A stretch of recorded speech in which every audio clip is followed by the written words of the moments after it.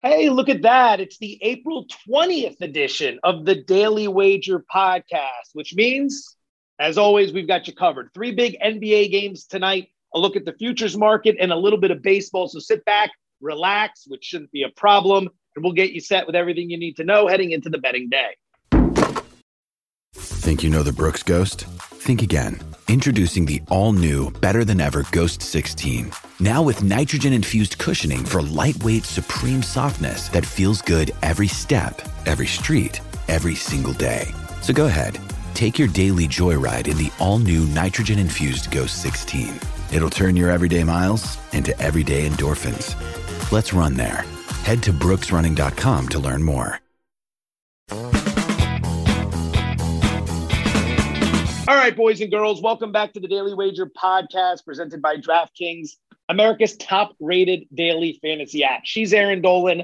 I'm Joe Fortenbaugh, and the NBA playoffs are in full swing. So let's start with the marquee jewel of tonight's card. 7 p.m. Eastern, the Boston Celtics lead their best-of-7 series over the Brooklyn Nets, 1-0 courtesy of Jason Tatum's buzzer beater that gave the Celtics a 1-point win in Game 1. Tonight, the Bees from Boston, that would be the Bruins. So we'll focus on the NHL down the line. But the Celtics laying 3.5, total of 226 against the Brooklyn Nets. Edie, the floor is yours. How are you attacking this one tonight?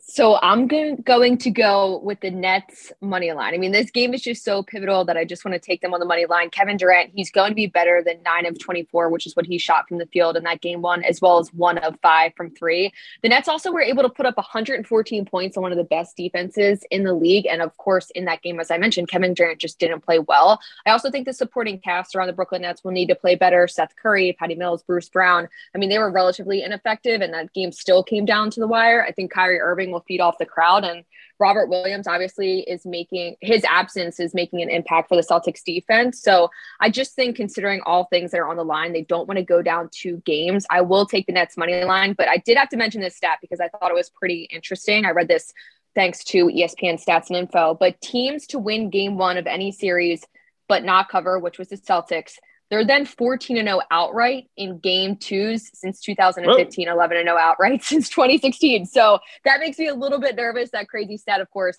you have to factor in which teams are actually playing. But I'm still going to rock with the Nets money line in this one. Yeah, nice work. You're basically saying, hey, I like this pick, but here's a stat that's 100% the other way. So we'll see what happens. You'll bust it. You'll bust it up. It's got to go down at some point. And I would imagine there are a lot of scenarios where you don't see a 2 versus 7 like you are right here, at least a 7 to the capabilities of the Brooklyn Nets. You're going to hear a lot of zigzag from me on today's podcast. I'm going under 226. So let's take a look at Game 1. Total closes 227. 229 points are scored. And as a result, we're now at 226 for Game 2. I think that tells you everything you need to know. Brooklyn was incendiary from the floor in Game 1. They shot 54% from the floor. They shot 46% from deep. Good luck trying to keep those numbers up. Boston shot pretty well too, 47% from the floor, 36% from deep. So even if they maintain, it's unlikely, but if they maintain and Brooklyn drops, we should be able to get an under based on what happened in Game 1. Boston had an awful night defensively, to your point. Put it in perspective, they posted a defensive rating of 118.7.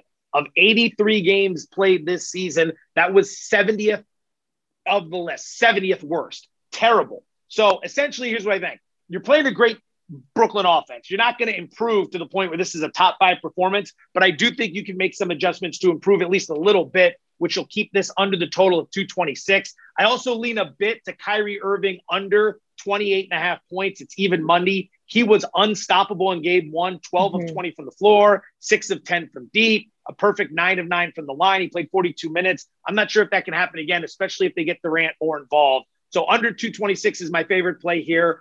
Lean to Irving under 28.5 points. Game number 2, 8 p.m. Eastern, Philadelphia. Oh my God, is this the year, ladies and gentlemen? They're up 2-0 over the Raptors. They look unstoppable. They're laying 2, total of 216.5 at Toronto. I mean, it's possible, Aaron, that this Sixers team just goes 16-0 and wins it all. I don't know if that's possible, Joe. For those unaware, Joe and I are both Sixers fans. We both feel very differently, I feel like, on every single game. But I'm going to go with the player prop in this one for Joel Embiid. I'm going to go over 45.5 points and rebounds. Now, he's only hit this once in 5 games against Toronto, averaging 32 points, 12 boards on the road. So he's better on the road than when he's playing at home. Now, he didn't hit over this last game, and Scotty Barnes wasn't in that game, so you'd assume that he would be able to go over this. I just think considering on the road, he's hit over 45.5 in 6 of the last 10 games. I think this is going to be a closer game than people expect. So a lot of times for these big stars, you worry about their player props because come that fourth quarter, they could sit some of the time. I think this will be a little bit closer. And no, I'm not saying that because Matisse Thybulle is not going to play. I mean, he only played 10 minutes in game 2, so that's not really notable too much for me that he's not going to be playing in this one. I mean, to some extent, if this was a different team and they had, crazy wing shooters, I would be worried about that. But the Toronto Raptors really don't, besides Fred VanVleet. So I'm going to go Joel Embiid over 45.5 points and rebounds. All right. I like it. And I agree with you. I think it's going to be closer tonight. I'm going to play over the total here, 216.5. Let's go through the series. Game 1 closes right around this number, 215.5.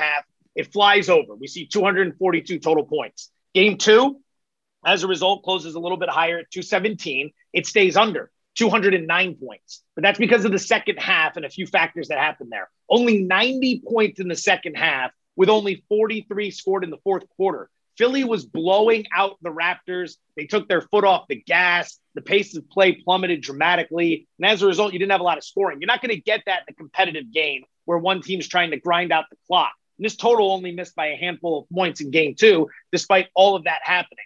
Raptors in an 0-2 hole. They're going to be feeding off the crowd. It's going to be an aggressive game early. You look at the pace in game 2, it was 87.1. That is extraordinarily slow. 82nd of 84 games played for Philly this season. So I'd expect that number to tick up just a bit. In addition, look at Philly's box score. They only took 69 shots in game 2.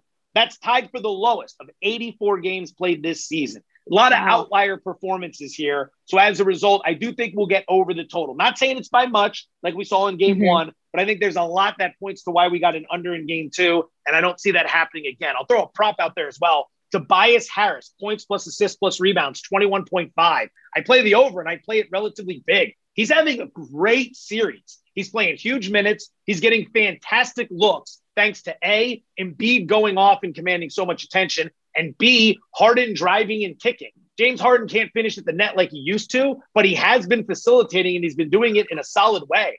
Harris is averaging 31 par for the series. He posted a par of 32 in game 1 and 30 in game 2. Like I said, big minutes. And I think this is going to be a closely contested game. So it's going to be big minutes again. Par's only 21.5. That's more regular season than it is playoffs. And I believe what I'm actually looking for is points plus rebounds, but I keep saying par. Either way, I like all of them involving Harris tonight going over because I think he's going to have a big one. So let's move to game number 3. 9:30 p.m. Eastern, Milwaukee laying 10, total of 225 against the Bulls. This game was unbelievably low scoring the first time out. How do you see the rematch here? So what's interesting is the last time the Bulls beat the Bucks with Giannis in the starting lineup, it was back in 2017, which is pretty crazy. So I'm going to go Giannis over 45.5 points and rebounds. And last game I'd faded this. I said, take the under. And he had 43 points and rebounds. But you have to remember that he had 5 fouls and went to the bench with 8:14 remaining on the game. So tonight I think he actually will hit over this. I think that the Bucks will exert their dominance in that first half. I would lay -5.5 for that first half line. I think considering they're the worst third quarter teams, or one of them, I should say, the Bucks, I do worry about this team being able to come back just like they did in that game 1. But the Bulls defense surprisingly was pretty stout. So we'll see how they look in this game too. I'm also looking at Zach LaVine over 2.5 made threes. So Chicago went 7 of 37 from 3-point range, which is absolutely terrible. That's basically 19%. It was the Bulls' worst performance from beyond the arc since January 21st. So for me, I wanted to look at some made threes props. And for Zach LaVine, he's gone 3 for 10 and 4 for 7 in the other 2 meetings against Milwaukee. So maybe he'll have a bigger night and some of these shots will fall. All right. I'm leaning into some of what you're saying as well. I am going to play the Bucks in the first half, -5.5. I think they jump all over the Bulls here, but I'm going to play over 225. And a lot of that has to do with what you just mentioned with game 1 in Chicago. I don't know if you can find a worse offensive performance by 2 teams in any game in the NBA this season. That's how bad what you witnessed was. You might think I'm exaggerating for effect. Let's start with Chicago.